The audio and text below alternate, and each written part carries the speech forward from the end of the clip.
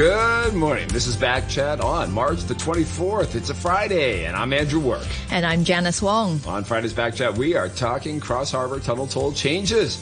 From August 2nd, the tolls on all three Cross Harbor tunnels will be adjusted as part of the government's two-part plan to ease Cross Harbor congestion. The Western Harbour Crossing gets cheaper for private cars, while the Cross Harbour Tunnel and Eastern Harbour Crossing will see prices rise. But taxis will enjoy a flat rate of $25 for all three tunnels. But that's just getting the show started. By the end of this year, rush hour fares for private cars and motorcycles will be introduced. After 9:45, still on transport and a look at the MTRC's new fare adjustment mechanism. Let us know what you think on our Facebook page at Backchat on RTHK Radio 3. Email us at backchat@rthk.hk and relive the excitement of Backchat every day on iTunes, Spotify, and on the online archives. And today, tackling our top topic, we are going to bring you the experts, starting with Alok Jain, CEO and Managing Director of Trans Consult. Good morning, Alok. Good morning, Andrew. Morning. Good morning, James. We also have on the line Dr. Timothy Howe, Honorary Associate and Professor, Faculty of Business and Economics, HKU Business School at the University of Hong Kong. Good morning, Dr. Howe. Morning. Good morning, and hopefully we also have Mr. Michael Tien, Roundtable Convenor and Legislative Councillor. Good morning. Good morning. All right, Alok Same Jain. group again. Great to have you back, Michael. Always a pleasure. Always a pleasure. We're going to kick off. Alok Jain, you're in the studio, so tell us what exactly is going on, what fares are being raised on what tunnels? Well, we seem to be in a season of fare increases or fare changes, let's put it this way, in transport. So obviously, this whole Cross Harbor tunnels. Now, fundamentally, let's ask ourselves this question: why the tolls were introduced in the first place? And these are all public-private partnership projects. They were all concessions, 30-year concession. As a part of that, we wanted the concessionaire to get a handsome return on these projects, and that's the reason why these tolls were established. So that was the primary purpose of these tolls. It was not congestion. It was simple economics at that time. Now, obviously, this 30-year time frame is over, and the tunnels are back to public ownership. We are now suddenly trying to use this opportunity to extend these tolls, not for the purpose of paying for the infrastructure, but for the purpose of controlling congestion. Let's establish the cause of congestion. What is causing congestion? Too many people want to go to the same place at the same time. And using too many cars. And that's fundamentally the problem. Today, more than 100,000 vehicles are using Cross Harbor Tunnel, 80,000 vehicles are using Eastern Harbor Crossing, 60,000 vehicles are using Western Harbor Crossing. Are these going to change? This whole quantum of people which are moving from Kowloon side to Hong Kong side and vice versa, is that going to change by changing these toll prices? And the answer to that is, very spurious. I mean, I don't think anything in the past leads us to believe that that is going to fundamentally change the overall movement pattern. Yes, there will be some movement from Western to Eastern, Eastern to Western. Those kind of things will happen. But fundamentally, this volume is not going to change. But economics happens at the edge, as we said. Yeah. And so they are making changes at the edge. They're going to raise the prices in the Eastern Tunnel. They're going to raise the prices in the Central and lower them in the Western. I mean, can you give us a quick rundown on how much on each tunnel and what change can that make? So if you look at just numbers, so 180,000 people are going to see a price increase of $5 to $10. And you will have 60,000 people pay $15 less. That's if there's no change in movement of people. So that's the equation right now. If there's no change, but like I said, economics happens at the edges. There will be some change. There will be changes. There will be some people who will be moving away from Cross Harbor Tunnel to Western Harbor Crossing. But what happens on the Hong Kong Island is not going to fundamentally change. So congestion on Hong Kong Island, which is even today, if you see what happens in Central where the tunnels the traffic converge, the traffic, if it is still there, the same amount of traffic, it's not going to decongest that area. So the argument about congestion is a bit spurious here. It's not on solid grounds. What we need to do is, yes, Hong Kong had been talking about road user charging and all of those things, which probably is the way to go, and we need to look at it from a holistic perspective. We are now taking a very piecemeal approach to addressing congestion in Hong Kong. All right, let's go to Mr. Tien. So right now, I mean, Mr. Jain is saying that the new tolls won't do much to help improve the congestion situation. Do you share that view? I do believe the numbers make a big difference. The aggregate of these numbers also make a difference as to how many people continue to drive to work. So I'm looking at three factors that I think we should all debate and consider. First of all is, should the total sum change? Currently, the total sum for the three tunnels for private cars is $120. The argument put forward by these simulation model is that if you reduce that $120, there will be more people crossing the harbor, and Hong Kong Island will be, basically, bumper to bumper. And if you raise the $120, which is what the government's doing now, to $140, there will be probably less people crossing the harbor, which supposedly is good and also good for public transport, but then you are depriving drivers of their choice of driving. All right, so I suggested to government to keep the total level at 120. So that is one philosophical argument. But Michael, our listeners might not have the background. So basically, it's plus 15 for Central Tunnel, plus 15 for Eastern Tunnel, minus 15 for Western Tunnel? Minus 15 for Western Tunnel, plus 5 for Eastern Tunnel, plus 10 for Central Harbour Crossing. Plus 10 for Central, plus 15, and minus. Okay, got it. Yeah, right now it's 75, 20, 25. It adds up to 120.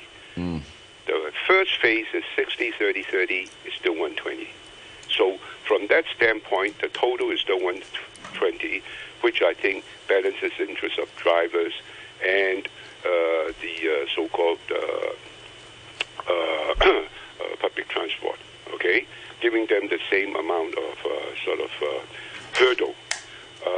Now, the second phase, however, is 60, 40, 40. So they are changing the total number, which is 140. So the simulation model says that would discourage people from driving. All right, so there's a question there. Some people agree, some people disagree. Okay, so that's the first argument. The second argument is, should we take into account for those who almost have to use Hong Kong and Eastern Tunnel, and therefore be very mindful of the increase, because the second phase of $40 for Hong Kong is 100% increase. For Eastern Tunnel, it's increasing from $25 to $40. You could say it's only $15, but it's $30 round trip. It's about $1,000 a month, supposedly. And a lot of people says it's not fair. Okay. Of course, the third one, which is the one I'm most concerned about, is, does it really achieve traffic rationalization? Okay. In other words, does it really reduce the waiting time at Hong Kong? Okay, and shift more cars to take the Western Tunnel, all right? So with regard to the first aspect, I've stated my position. With regard to the second one, I feel that government's second phase of 60, 40, 40 would be a bit too unfair to those using Eastern and Central, which means the Hong Kong Tunnel. Because honestly, if you are driving on the eastern side, how do you switch over to Western Tunnel? It's not quite realistic. All right? So to take those into account, we have proposed actually 50, 35, 35 roundtable. Now, if you use 50, 35, 35, it still adds up to 120. So I did not touch the total. Secondly, by reducing Western more and lowering, and then lowering the other two, it would create a lesser increase for the current drivers using Eastern and Hong Kong. All right, and I believe that reducing the spread from $20. 20 is the difference between 60 and 40 to $15, which is the difference between 50 and 35, would increase the chance of traffic rationalization. So we've been convincing government to give it a second thought so that at the second stage it will become 50, 35, 35. Okay, Timothy Howe. I mean, I'm trying to get as a behavioral economist, I'm trying to get a grasp of Michael Tien's approach to this issue. What is your take on it? I mean, is this thinking about it as a total sum the right way to go, or are we having a bigger impact by trying to target individual tunnel prices and manage it at that level? Well, I'm unfamiliar with Michael Tien's approach of looking at this. Now, whether or not that whatever configuration that Michael is proposing, right, the government's proposing 60, 30, 30, and then on the second stage, so the first stage and the second stage, it's 60, 40, 40. Whether it's a variation of that, okay. I mean, the outcome really depends on how the simulation results come out based on the comprehensive transport study and the behavioral travel demand models that the consultants, okay, or the transport department themselves use to predict behavioral changes, okay. But presumably they've already done the simulators. Now it's time for live action. They're going to try it in the real world, right? And how is it going to work out? Yeah, well, okay. So what I'm trying to say is that you point out correctly that, Andrew, right, that all this changes really on the edge. In terms of econ jargon, it's at the marginal changes. And the interesting thing is this. They have an innovation, okay? And the innovation is this, and that is the transition charging arrangement, okay?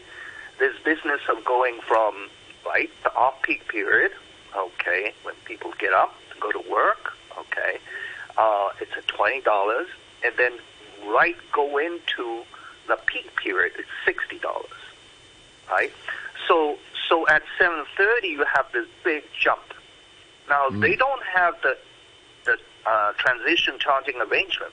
Then there's this problem of people trying to speed up to get there beforehand to save $40. Okay, that's a big.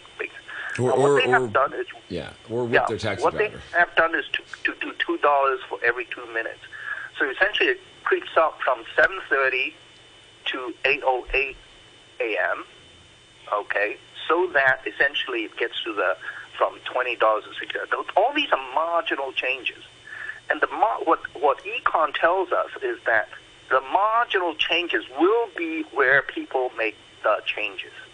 Okay, so it's difficult for people to do big changes, get up an hour early or do an hour later. But if everybody does a few minutes of changes, it's going to make a big difference because the congestion function is exponential. So once you have a few vehicles or 5-10%, all these, for instance, all these road pricing systems, they're really marginal changes that London, Stockholm, Gothenburg, all over the world, Singapore, basically they spread actually about 10-15% of the drop in traffic. And what happens is that there's a huge drop in terms of congestion. So it is not the case that there's not going to be a major change, okay, because everybody's shifting a little bit, see? And the transition of arrangement, as I understand, not only applies to from the off-peak to AM and then PM to the off-peak. It really transitions for what they call normal peak is really inter-peak, right? $30 level. So it comes down from $60, $30, and so on. And then so all these things people are changing marginally. And then what happens is in the aggregate, it effectuates big changes. And the big changes comes about from the fact that there's a small drop in traffic, and yet there's a big drop in congestion time. So we've got and you've kind of stuck in the second part of this, which is the first part is that tunnel fares are going to drop in the central tunnel, they're going to drop in the eastern tunnel, they're going to go up in the western tunnel, but there's going to be rush hour charges introduced, which is a new thing for Hong Kong. Alok, Jain? Well, yes. I mean, rush hour peak pricing is obviously one of the key economic means to control some of the behavior. But we've never had it here before, right? Well, we never had it. We had it in the way that we had it in reverse. I mean, for example, MTRC, they introduced a off-peak pricing. So if you travel early morning, you get a discount. Fundamentally, it achieves the same objective. It's the marginal differences between the price points between peak and off-peak that matters. So we are trying to do exactly that. And that is going to, of course, impact a lot, at the shoulders, what happens at the beginning of the peak and at the end of the peak. So we'll see a bit of a flattening of the curve. So those kind of impacts obviously would be perceptible. But fundamentally, again, what causes congestion?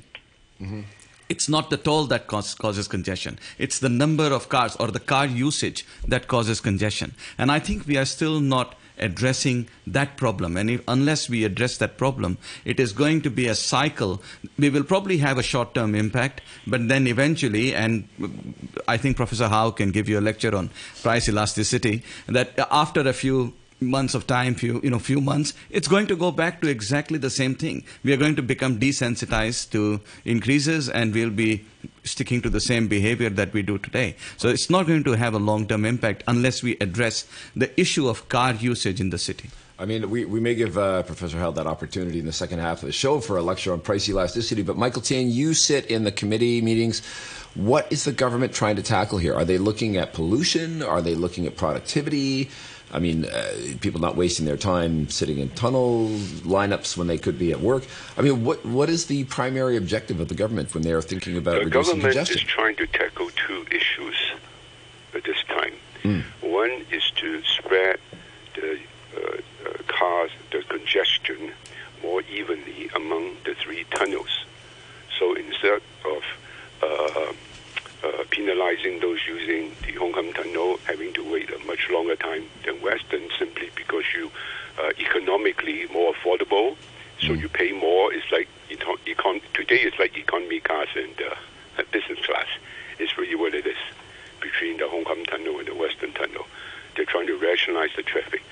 Secondly, they're trying to have people maybe change their pattern a little bit in terms of leaving home and driving maybe earlier to work with the sort of progressive adjustment of fares. On the second part, I actually quite support the government. I had initially pushed forth that concept, though I wasn't involved in the details. Okay? So that for each particular tunnel, instead of the current one, where people all jam up at the most convenient minute, all right, people will maybe spread out a little bit more. Now, with regard to changing drivers' behavior, I would say that the Hong Kong tunnel is the most convenient, okay? So, theoretically, no matter how much you increase, and in fact, the most convenient one should actually be charged the most. So it's really ironic, because if you really want to rationalize the traffic, Hong Kong should eventually be charged the most, and Western Tunnel the least. All right? So I was originally talking to government, why not make it $40 across all three tunnels? Because even $40 across all three tunnels, the Hong Kong tunnel would be the most convenient, would probably still be more congested. However, with the central bypass being, finished, Western becomes actually much more accessible crossing the harbor in Hong Kong, because the connecting roads are much better.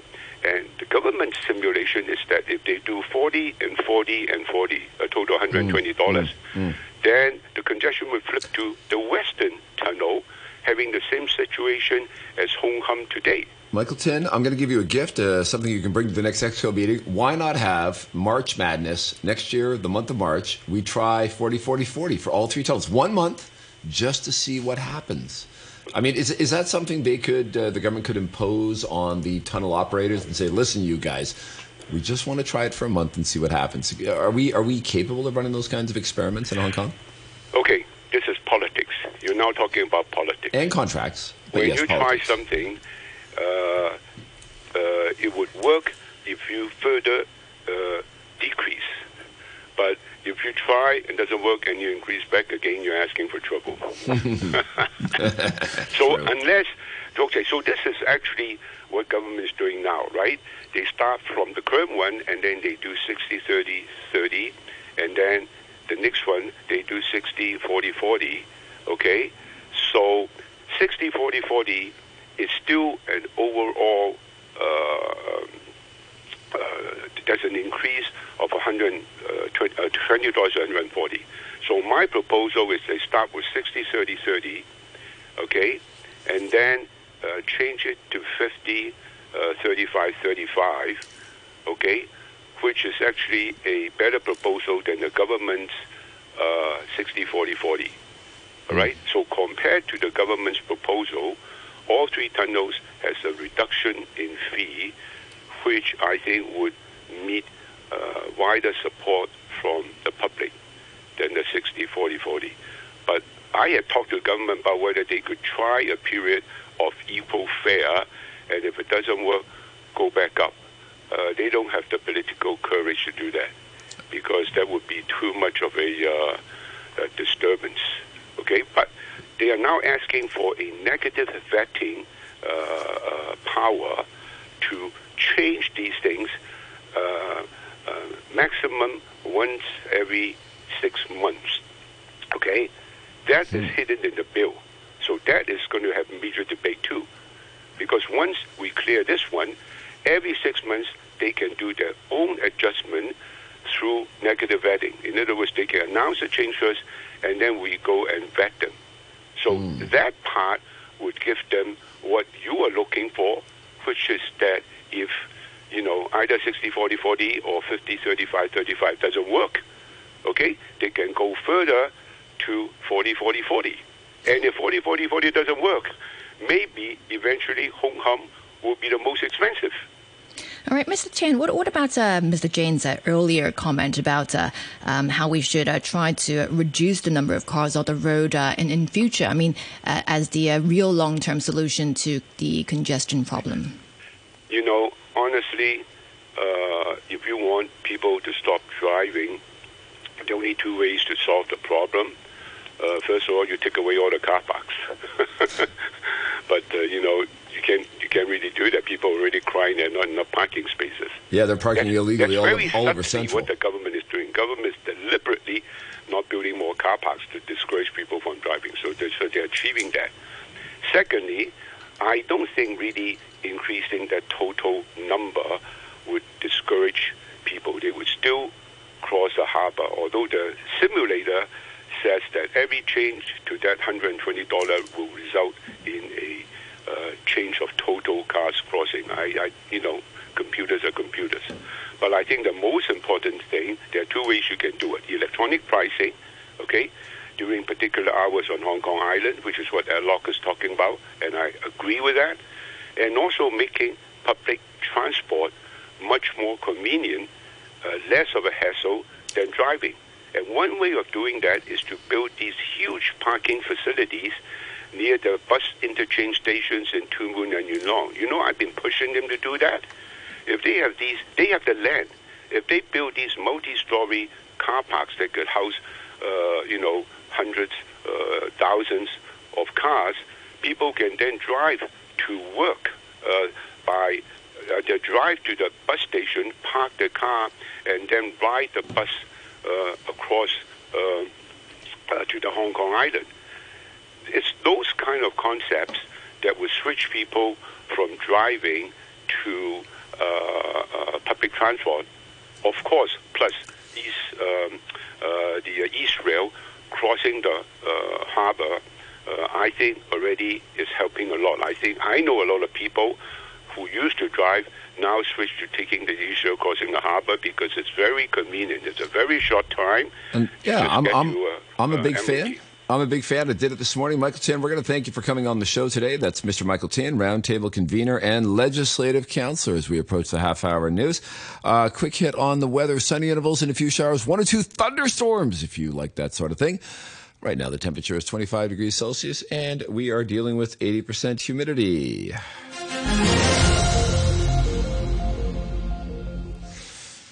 The time is 9:30 a.m., and now the news with Todd Harding. The MTR says East Rail Line services are gradually returning to normal after it reported extra travelling time due to a person on the track at Shartin Station. At around 7:30 this morning, the MTR said the total journey time on the East Rail Line could be extended by 10 to 15 minutes. The chief executive of TikTok has made a vigorous defence of the video-sharing app to a US congressional committee as pressure mounts for an outright ban in the US over national security concerns. Shouzi Chu said TikTok had never shared data with the Chinese authorities. And police in Montenegro say they've arrested the former cryptocurrency mogul Do Kwon. The country's interior minister called the South Korean national one of the world's most wanted fugitives. The US Securities and Exchange Commission has accused him of orchestrating a multi-billion-dollar crypto asset securities fraud. I'll have more news at 10 o'clock. I'm Janice Chan. From April 1st this year, precious metals and stones dealers registered as Category A registrants with customs, according to the Anti-Money Laundering and Counter-Terrorist Financing Ordinance, can conduct non-cash transactions of $120,000 or more. Category B registrants can conduct both cash and non-cash transactions of $120,000 or more. The register is available online for checking. Visit the customs website for details. To assist vehicle owners in applying for HKE toll services, including applying for a vehicle tag, opening an account, and linking a payment means, the Transport Department has set up 34 consultation counters, with 25 at MTR stations and 9 at venues under the Home Affairs Department in the new territories. For details, please visit the HKE toll website or call 3853-7333. Drive smart with HKE toll. And we're back on Backchat, and we are talking about the increases to the tunnel toll fares. Later in the show, we're going to be talking about the increases in MTR payments, which is arguably, I think, probably more of us pay. But very quickly, Alok, Jain, can you give us the quick rundown on what the proposed changes are? Because we have an increase in Central, we have an increase in Eastern, we have a decrease in Western. Taxis are going to have one fare, so anybody that's taking a taxi can kind of pick their tunnel. They don't have to really, the fare is the same, so they don't have to worry about it too much. And then in August, we're going to have more differences in pricing. Can you give us a quick rundown before? Well, yeah, so as you said, Central Harbour Crossing will go up from 20 to 30, Eastern Harbour Crossing will go up from 25 to 30, and Western Harbour Crossing would reduce from 75 to 60. So that's the kind of balancing. And taxis, of course, are going to charge a flat fare of 20 across all the tunnels. So, yes, for taxis, again, the number of trips that are made by taxis are very few. Mm-hmm. So that's not going to have a big impact on congestion. That is mostly to address how people choose taxi and which tunnel they choose or the taxi drivers would like to choose. And they want to make it just it's a function of congestion or a speed rather than as a function of price. But presumably a lot of customers will be saying, take the Western Tunnel. Oh, yes. Now. Because prior to that, they'd be like, so Honkwaya. I mean, it was very expensive, but now they can say, Western Tunnel, same as the others. Yes, but when you end up on the central side, there's going to be much more congestion taking the Western Harbour Crossing, and then eventually people will avoid Western Harbour Crossing for the same reasons that they do today for Cross Harbour Tunnel. So I think fundamentally, this is what I was saying earlier, that if you're not going to reduce the traffic, it is not going to reduce the congestion. We are going to end up in the same place. The bottlenecks are going to still stay the same. And eventually, it will, blunt the entire measure that we are trying to take here. Sure. And that's the reason why this is not really the right way. We have to take a holistic approach in addressing the congestion problem, which is So one is a pricing issue. The second thing which I would like to mention is that many of these cities like Singapore and London that was alluded to earlier, they collect these money from tolls or ERP, electronic road pricing, and they use it for improvement of the transport infrastructure. And that is walking, bicycling, and all of those. In Hong Kong, we don't seem to have that conversation at all. We are changing the price, trying to reduce the congestion. And just in the break, we heard this API about drive smarter. I mean, we are promoting how to drive. And I think the conversations need to shift from away from driving to take public transport, use bicycles, use walking. And we are not having those conversations. Janice? And just now you're talking about how we should reduce traffic on the road. How about lowering the toll for, let's say, lorries or trucks or commercial vehicles overnight? Would that help? Well, it does help. There are many ways to skin the cat, as we say. For example, 20% of the peak hour traffic in Cross Harbour Tunnel at the moment is goods vehicles. And you can move it away from the peak hour, and then immediately you have a peak hour problem solved. So goods vehicle doesn't need to be. I mean, London doesn't allow peak hour delivery of goods. You never see trucks delivering stuff or doing logistics during the peak hour in London. Really? So there is no reason why that should, yes. Well, here we have triads putting cones out in the streets in Causeway Bay to reserve parking spots. Well, that's a for their separate trucks. problem to have, and let's not go into that bit because I think that's an endless conversation there. But having said that, so there are many ways to address that particular aspect. We can do pricing, we can do other regulatory means, but having this whole toll issue. End of the day, if they are increasing the pie, because the numbers are so different. Eventually, this is going to yield into a much bigger revenue for the government as compared to what they are getting today. And if we can use that revenue judiciously for improving the rest of transport infrastructure, that would make perfect sense. I thought it was all about pollution, about productivity, but you also bring in government revenue. Timothy, how is the government going to make more money off of these changes? Well, I do not know the answer to that question. You'll have to ask them. But what the Secretary of Transport and Logistics have pointed out and have again stressed that the surcharges, the peak charges, are not to raise revenue. Okay, and after all, because the reason why we don't know that question is because of the fact that there is reduction, right?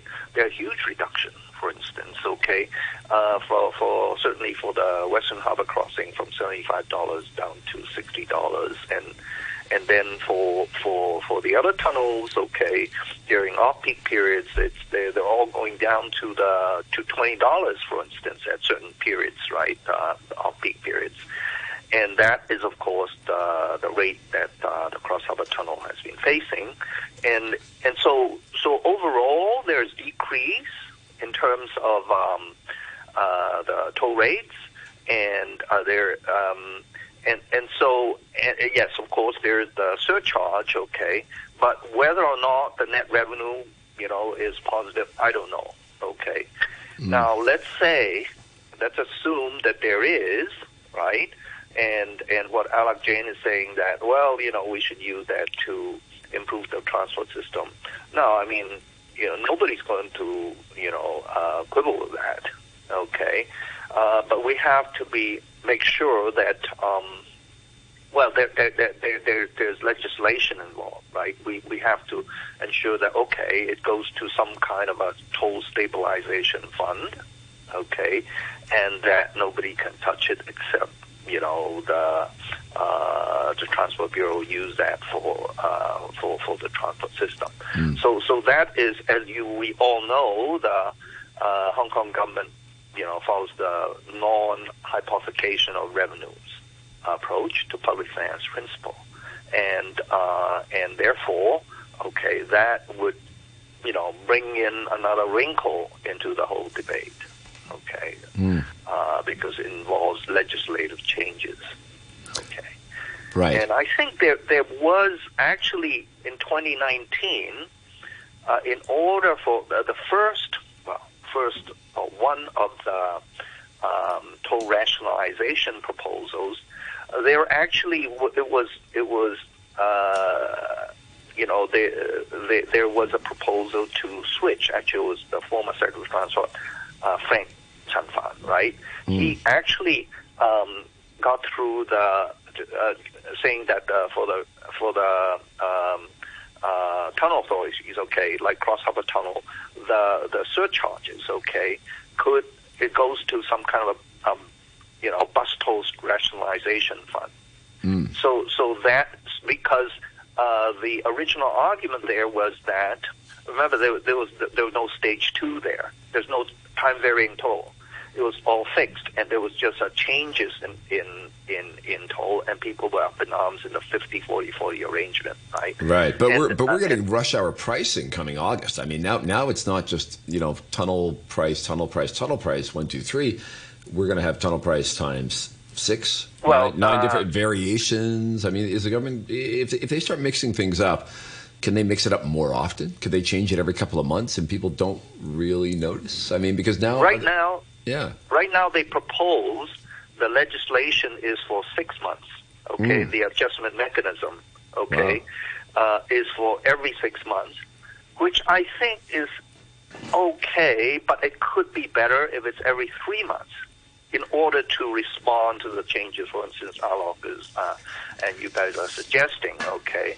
And in fact, Singapore does that, okay? Every quarter they announce the changes, okay? Are they essentially free from their contractual obligations now? Have they run out their contractual obligations to all the tunnel companies and they can just change it whenever they feel like it, and the tunnel companies just have to suck it up as whatever they get thrown until they decide they want to quit? Well, there are no tunnel companies as such anymore. These are all becoming government-owned. They're operators. So they are not owners. The concession is over, so these are back to the government ownership. So the government can just make it up day to day if they want. Yeah, or they can even make it free if they want. I mean, that's what they have done with... No. Yeah. Well, not exactly. I mean, right now, the legislation is such that they have to try and, as part of the 633 package, right, first stage, second stage, okay, to time varying toll, part of it is to change, for instance, 3 things. One is the toll rate. There, each adjustment level every 6 months, okay, each adjustment level plus $3 up and down $3, okay, for cumulative. Aggregate adjustment limit of $15. In the starting time, they're allowed to, but they want the legislation to change to allow the 1 hour forward, 1 hour backwards, and the duration is 15 minutes, okay. So the legislation, this has to go through LegCo together with all this time varying toll, okay. And what I'm saying here is that 6 months is okay, but it will be better if it's 3 months, okay. And my own view, of course, is that there shouldn't be such kinds of restrictions, okay. But I understand people are worried, okay, that it will give the Transport Bureau too much, or Transport Department too much power, the Commission of Transport. I mean, the legislation for the Commission of Transport to make minor adjustments of the peak time slots. Okay. Alok, Jain, I mean, it sounds like the government could do whatever they want, so maybe they could try my So one is about idea. Yeah. So one question is about the ownership and what is their right to do so, and yes, the answer to that is they're getting the ownership back. The concessions are going to be over, and hence they would have the freedom to do what they want to do. Second is, of course, the legislative amendments and those changes. So what currently government is proposing is a power to change frequently, and we can debate again, there is no right or wrong answer here, whether it's 6 months, whether it should be 3 months, whether it should be every month for that matter. I think there are a lot of examples in US where they do dynamic pricing, which is literally they adjust the price based on the amount of volume of traffic that is being used at any given point of time. Now, today the technology permits you to do that. It actually allows you to implement something like that. But whether that is acceptable, that is too complicated, easy to understand, difficult to understand, I think those are the questions that we have to ask. I think there is a beauty in simplicity because the message is very loud and clear. If people who are driving there don't even know what the toll is going to be or what they are going to charge, I think that will lead to endless arguments, issues. But I mean, this is a modern era. People just check on their app before they get in the tunnel. I mean, every morning before I come down to RTHK, I crack open the City Bus app, and I know within a couple of minutes when. Andrew, we are talking about Hong Kong right now, and I don't think there is any app which even tells you what tunnel toll or what traffic, how much traffic you have on the street. Right now we are, Hong Kong is Google Maps. That tells you how much traffic there is. Hong Kong is one of the cities which does not have an integrated journey planner. Let me, Really? we are going on a different track here, but we don't have a journey planner in Hong Kong, a single journey planner for all transport modes. It's piecemeal. You open a City Bus app, KMB app, or whatever. So it's a different issue, and of course that is an area we must address. But I think when it comes to toll, there is a simplicity. This $2, everybody loves this $2 for elderly. Why? Because it's so simple, easy to remember. If you had 220 to 180, it starts to become complicated, right? And I think the same issue I'm talking about tolls. You change it too frequently, people are not going to remember, then there will be endless arguments. You change it too infrequently, it is going to impact, or it would not have the deterrent effect that it's supposed to have. So I think there's a balancing there that we need to do. That is a beautiful dance of the invisible hand of Adam Smith, a little throwback to old school economics as we head into the break and we shift to our next topic, which is going to be about the MTR. We're going to thank Dr. Timothy Howe for joining us on the show today. He's a professor at the Faculty of Business and Economics. Thank you, Timothy. Always great to have you on. We had you on last Friday. Anytime transport in, you're one of our go-to guys. He's an honorary associate professor of Faculty of Business and Economics at the HKU Business School at the University of Hong Kong. Alok Jain is going to stay with us as we transition to our next topic. Here you go. 95 years of public service broadcasting. Stay tuned with Hong Kong. I'm Christine Choi, the Secretary for Education.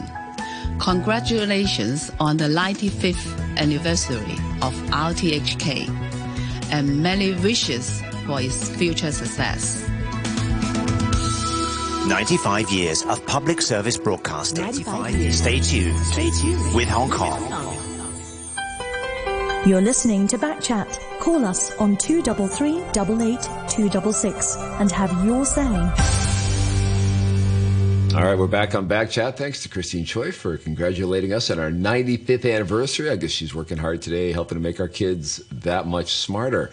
We are talking, we've been talking the first part of the show about tunnel fares for people that are taking their cars, their taxis, and in August, their motorbikes. The prices are changing for all that. But price changes are also coming to the MTR, which I think probably more of a stake on this part of the show. Alok Jain is going to stay with us. He's the CEO and Managing Director of Trans Consults. We are also going to welcome Gary Tong Jin Yu, who is a member of the Legislative Council. Good morning, Gary. Thank you. Thank you for having me. Yeah. Gary, I understand you were a railway engineer and you worked as an MTR station manager. Is that true or is that just a rumor?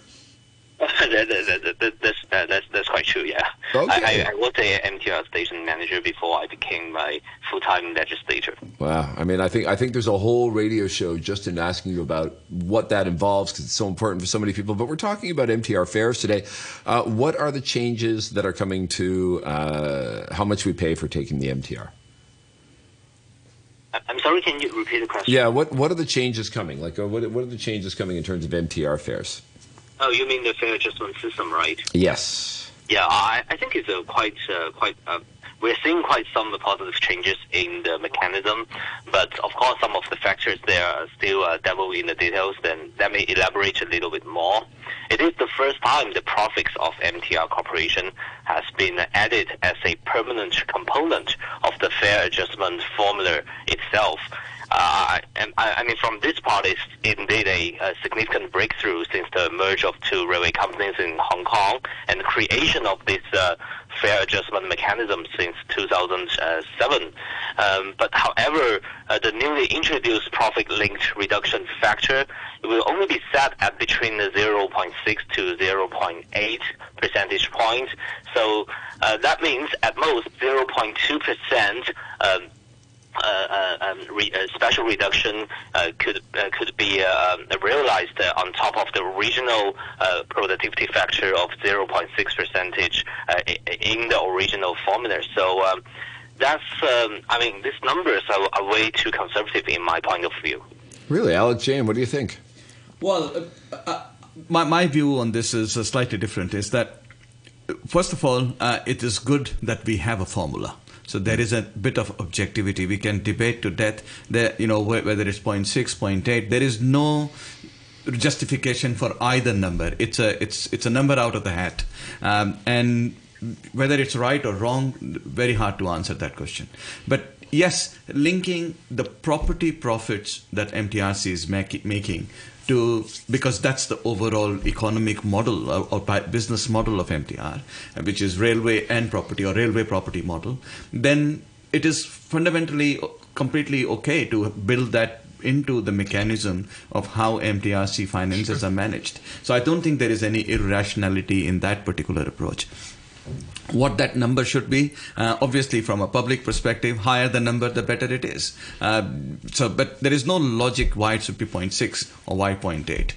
It's something that we legislators have to do their job and negotiate a deal out of MTR, end of story. But as long as there's a formula where people know how much they can change or how much the fares are going to change, I think that's the objectivity we need. But I think just putting that into a context of all the other fare increases, one thing which we have to understand that higher we go on public transport and lower we go on rest of the mode of transport, like tunnel tolls, it is going to shift people away from public transport to road-based systems or cars, and that is going to be detrimental for whole of Hong Kong. We are still talking about this consumption voucher, Hong Kong economy needing a boost, and I think considering all of those, this is probably what we have to question: is this the right time to increase these things at the moment? But yes, in terms of formula, I support it. Yeah. All right. And Mr. Jiang, I mean, going back to the MTR's new fare adjustment mechanism, do you think it's likely that we will see MTR fare cuts this year?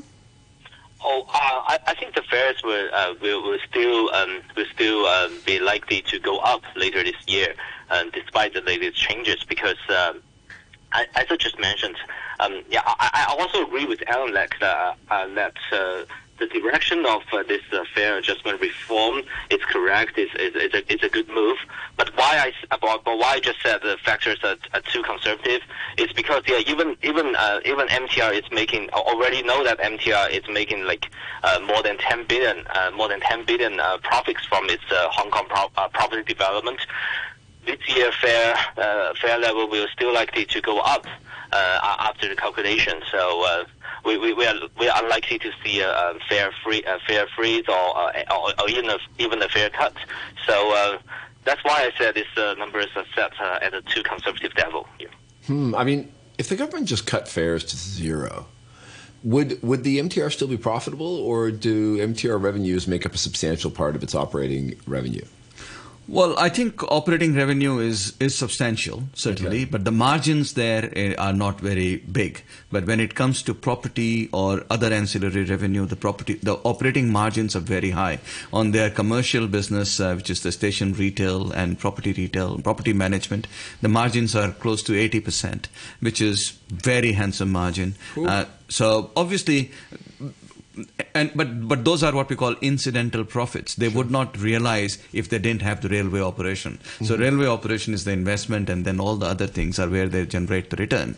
So it is really, sensible to bring the overall profitability of MTRC into the fold of the formula, because that really affects the business outcome of MTRC. But if you made it free, the whole system free, that would be perfect world, isn't it? Everybody will use MTR. Not for the bus companies or the taxi drivers. Well, yeah. They might have an issue. Yes. But having said that, from a people perspective, and then MTRC should, I would say, if I was MTRC, I would argue that the MTRC should also be given to have a free rein on property development, so they can maximize the profit from the property side and then plow it back to subsidize the public transport operation. If that is the direction we want, yes, many cities around the world are taking that kind of directions. Really? They have free... Not free, but subsidizing the public transport operation using the profits from other parts of the infrastructure. So are we saying the MTR needs traffic revenue for cash flow or for profitability? Because those are two different things. So there are three things, actually. The third thing is number of people who use the system at any given point of time. Sure. So pricing is also one of the mechanisms to distribute the traffic within the system. Sure. So there is a capacity, there's a limited capacity, and you want to use pricing as a way to control the demand. So that is one part. But obviously MTRC does need an operating revenue because as we go on and as MTRC assets require more replacement, they will certainly need funds to pay for these replacements that need to be done on the infrastructure, which is we are coming to that age in MTRC right now. Yeah, Gary Zong, are we paying to ride, or are we paying for maintenance and overhaul, or could the whole thing be paid for through real estate and retail rents? I think if we were talking about like a long period of time, the MTR corporations can sort of break even. I mean, just for its transportation part of the business, the operating, which is the railway operations, the revenue can barely cover the operating cost. But for some particular years, like during the COVID period and during the social unrest, its operating business was actually making a huge loss. So that's why we need a station radios. That's why we need a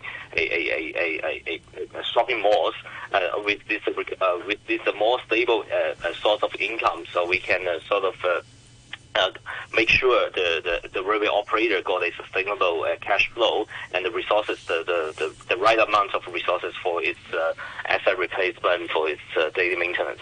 I mean, Janice asked earlier about potential for price cuts. Or is that never going to happen as long as inflation's on the positive side? Or is it just, do they link MTR fare rates to inflation? Or? Oh, yes. Yeah. CPI is a big factor there. So it's both CPI and transport wage index, they are still part of the formula. And as long as the CPI goes up, then the fares will go up. Does the CPI include MTR fares? Well, it does. CPI is a CPI, so it affects the whole city, as reported by the Economic Bureau. So CPI numbers are there in the factor, and in the periods of deflation, I think there was one incident where MTRC did reduce the fares. Yeah. And is the MTR the greenest way to travel in Hong Kong? I mean, given that it's powered by electricity, which we get from coal and other sources, nuclear in part. Is it the greenest way to travel in Hong Kong? I mean, if we all traveled by MTR, bicycle would be the greenest, in my opinion. Okay, fair enough. Obviously, that is if you are taking beyond a certain distance, then MTRC, possibly among the mechanized modes, MTRC would be the greenest. Yes. Yeah, Gary, when you're sitting in LegCo and you're having discussions about transport in Hong Kong, what is the main concern? Is it about having the greenest system in Hong Kong, the cheapest system in the world? I mean, what is the primary driver of considerations on determining transport policy? Yeah, I think there are two key factors when we talk about public transport in Hong Kong. Definitely the affordability. That's a very eye-catching topic each year, particularly when the public transport operators they want to raise their fares. But another very important issue is the performance of our public transport, different modes of public transport. When MTR or bus companies they got some major incidents, definitely the public will be very concerned, and the electrical will have will also be very concerned, and we'll have a very in-depth discussions for those especially those high-profile major incidents. Yeah. Okay. Yes. Right, and just going back to MTR fares, I mean, of course, earlier you mentioned that it's the first time that MTR's property earnings as a factor that's been taken into account. In future, what other factors do you think we should also take into account? I think it's a good projection to link the profit of MTR into the formula, but when we only use the property development profits, we're actually ignoring their shopping malls, their station shops, and all of these profits. they are of very significant amount, and they also sort of a privilege of MTR because of its very unique business model, because it's also part of, you can also argue to say that it's also part of the R+P model as well. So I'm still not very sure. I mean, I'm not convinced that why this station shops profits, why these shopping malls profits are not included in the formula, but only the property development profits. So I will continue to have a discussion with the government to figure it out. All right, good. Gary, I'm glad you're having those discussions because that's your job, because you are a legislative councillor in Hong Kong. Gary Tien, member of the Legislative Council. Thank you for joining us today as Alok Jain, who did double duty. He's the CEO and Managing Director of Trans Consult in Hong Kong. We're going to say thank you very much. Next week, I'll be back on Money Talk on Monday morning, and then we'll have Janice Wong back on Backchat. Yeah? On Wednesday, yes. On Wednesday. Yes. Okay, good. I think it'll be Jim Gould and Mike Rouse on Monday morning, as per usual. Thank you to producer Kara Ha and our engineer James Lung for today's show. And this has been Backchat.